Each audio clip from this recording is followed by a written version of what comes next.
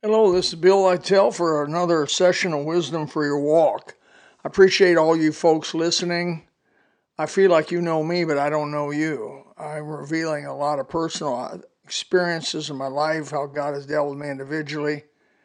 And I don't know a thing about most of you herein, don't even know who here's in. But I pray that someday we get to meet and say hi.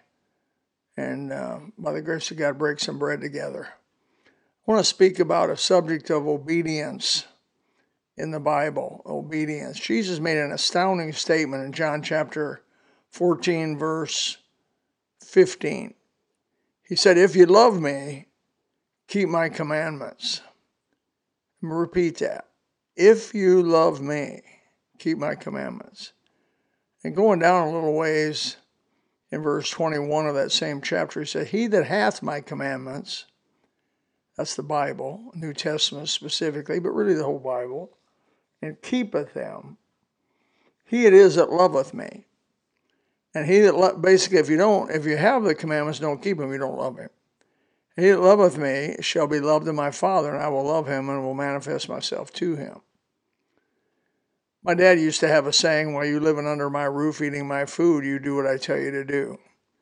And it made sense to me, it made logic to me, as long as I was dependent upon him for my daily needs. I needed to do what he said. So when he said rake the leaves outside, I did it. When he said wash the car, I did it. When he said I want you to help me paint the house, we painted it together. And we also enjoyed the benefits. When he said let's go ice fishing, I went ice fishing. When he said let's go to Florida on vacation and over Christmas vacation, I got to go with him. When he got to do some fun things and good things, I got to go. When he worked, I also got to work. We shared in that relationship as he was my authority on earth. Well, when you get born from above, Jesus, of course, becomes your master and Lord. As Thomas said when he saw Jesus, "My God and my God and my Lord and my God and my God and my Lord." I don't know, I can't remember which way that was. But it is the relationship of the Lord Jesus he's our master now. We're his servant, his slave. And I know you may not like to know that word slave, but a servant of a good master has got it made. And we are a servant of a great master, a perfectly just master, a perfectly loving master who has saved us. And you say, "Well, I'm not under anybody's mastery." Oh, yes, you are. Yeah, you're a slave to the flesh and the deeds done in your body. You're a slave of the old devil. Jesus said in 8:44, "John, you're of your father the devil, and the lust of your father you will do." And it goes on just to make clear that we're his slaves until we get born from above. And then we change parents. We go from parent being the evil one to a parent being the Lord Jesus Christ. And as a good and any really good father would tell his child, "Listen, obey what I tell you to obey. Do what I tell you to do." Well, obedience has a lot to do with trust. You don't obey people you don't trust. So part of being, when you get first saved, maybe you don't know Christ well, you don't know the Bible well, so maybe you don't obey too well. But as you grow in Christ and as you get to know your Father, Lord Jesus, you get to know the Bible better, you begin to develop a trust that what he's saying is true. Let me just say this. Talking to my brother the other day, he's 81 years old, I'm 71. And both of us just absolutely agreed after living a pretty full life that the Bible is just absolutely true. I mean, all of it says in the book of Proverbs, all it says in the book of Psalms, all it says in the New Testament, all it says in the Old Testament, it's just true. Now, I believe that by faith when I was 18 years old. What did I know of the Bible? I didn't know hardly anything of the Bible. I knew Christ as my Savior, and that was about it. I began a journey of reading my Bible and starting to memorize some of the scripture and going over it and poring over and over and over and pouring it through my mind. You get to know the one who wrote it. The blessed Holy Spirit of God will come in and he'll teach you, and he really teaches you all things and brings all things to your remembrance. And so the blessed Holy Spirit would come and speak to me and teach me and woo me into obedience. And I realized that my disobedient life began to become an obedient life, and eventually became to a place where I gave him everything. I said, "Lord, you got everything. You got all my potential. You got all my life. You got everything I got." Whatever it is, you got it. And so my obedience became more serious as time went on. I made my full dedication to Christ at 18 years old. I hope you've done that. Maybe you've never done that. Maybe you've never gone to Christ in prayer and said, Lord God, I give you everything I have. Whatever my potential is, I give it to you. Whatever my occupation you want me to be, I'll be whatever occupation you want me to be.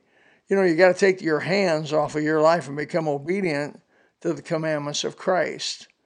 Now, you may ask this question, what are the commandments of Christ? Well, that's a good question, especially in the New Testament. We're real familiar with the Old Testament.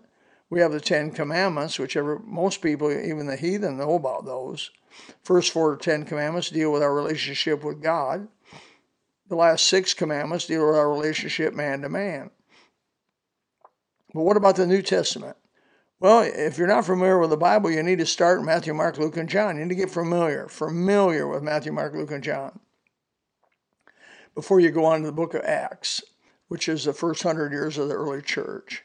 And then when you get done with that, you go into the book of Romans through Jude. Those are called the epistles or letters written by some of the apostles. And so that is how to live the Christian life. So Romans through Jude is kind of like, how do I do this? How do I live? What do I live like? And that tells you how. The book of Revelation, if I may say, singular, means to reveal. It's really about how the world's going to end the last days, the tribulation period. It's not as pertinent that you know that as that you know from Romans to Jude on how to live the Christian life. But it's funny, early on, Christians want to go immediately to prophecy. They have this innate curiosity, what's going to happen? And my advice to you would that'd be the last area to learn, not the first area to learn. First area to learn, you want to know about Jesus Christ, Matthew through John. You want to know why he came, what he did, how he was crucified, resurrected. Then go to the church, Acts, book of Acts, this is what happened the first 100 years. And then Romans through Jude, and then eventually Revelation, get to know some prophecy at the end of the time. I say all that to these contained in those 27 New Testament books are the commandments of the Lord Jesus Christ. Verbs have a mood. One of in Greek especially, there's such a thing as an imperative mood. And the imperative mood is all everybody agrees on. When a verb's found in an imperative mood, it means command. He's not saying, well, maybe you do this, or when you feel like maybe do this. So there's at least 127 imperative mood verbs that's in the New Testament where it commands us to do this. And I believe God doesn't have to always use the imperative mood to make it real. If he says do something, do it, even if it's not in the imperative mood. But when it's in the imperative mood, we know absolutely that's a command. 127 of those. How many of those do you know? Well, preacher, I don't know hardly any of them. Well, you need to learn what they are. And the only way you're going to do that is read through the New Testament. And you're going to read over these commands. And I always tell people, if you read the whole New Testament, you've read the whole mind of Christ. You've read what God wants you to do in this life. And he said, if you love Jesus, you're going to obey him. When the Bible says that women shouldn't preach or teach men, then I just believe it. I don't care what our society says. I don't care what sociology says. I don't care what the feminist movement says. I just believe the Bible. When he says men should teach women, I believe that. I don't try to argue that women are as smart as men or men aren't as smart as women and all that other stuff that people try to undo that with. You can spend your time that way, but if you love Jesus, you'll just say, if you said it, that settles it.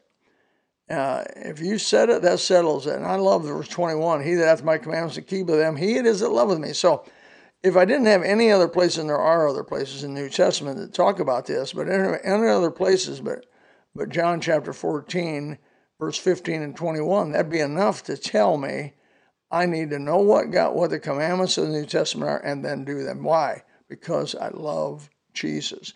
Throwing your hands up in the air and praising God, singing for 45 minutes, God praise song is not a demonstration of whether you love Jesus or not. Obeying him. A lot of times it's not easy. It's hard to obey him. Going to work and preach the gospel to every creature. That means get up and get out there to the people you live around and give the gospel to them. Give them some gospel tracts. Share your faith. That's not easy. That's hard. We're supposed to pray. Well, praying is not easy. That's work. But we're supposed to do it. If you love me, pray. If you love me, be a witness. If you love me, stay away from wicked things. Stay away from the sins listed in the New Testament. If you love me. I hope this helps you some. Probably many of you already have this down. I hope so. But if you don't, think about this. Pray about this. Look this verse up. Memorize these verses and see if that's not some wisdom for your walk.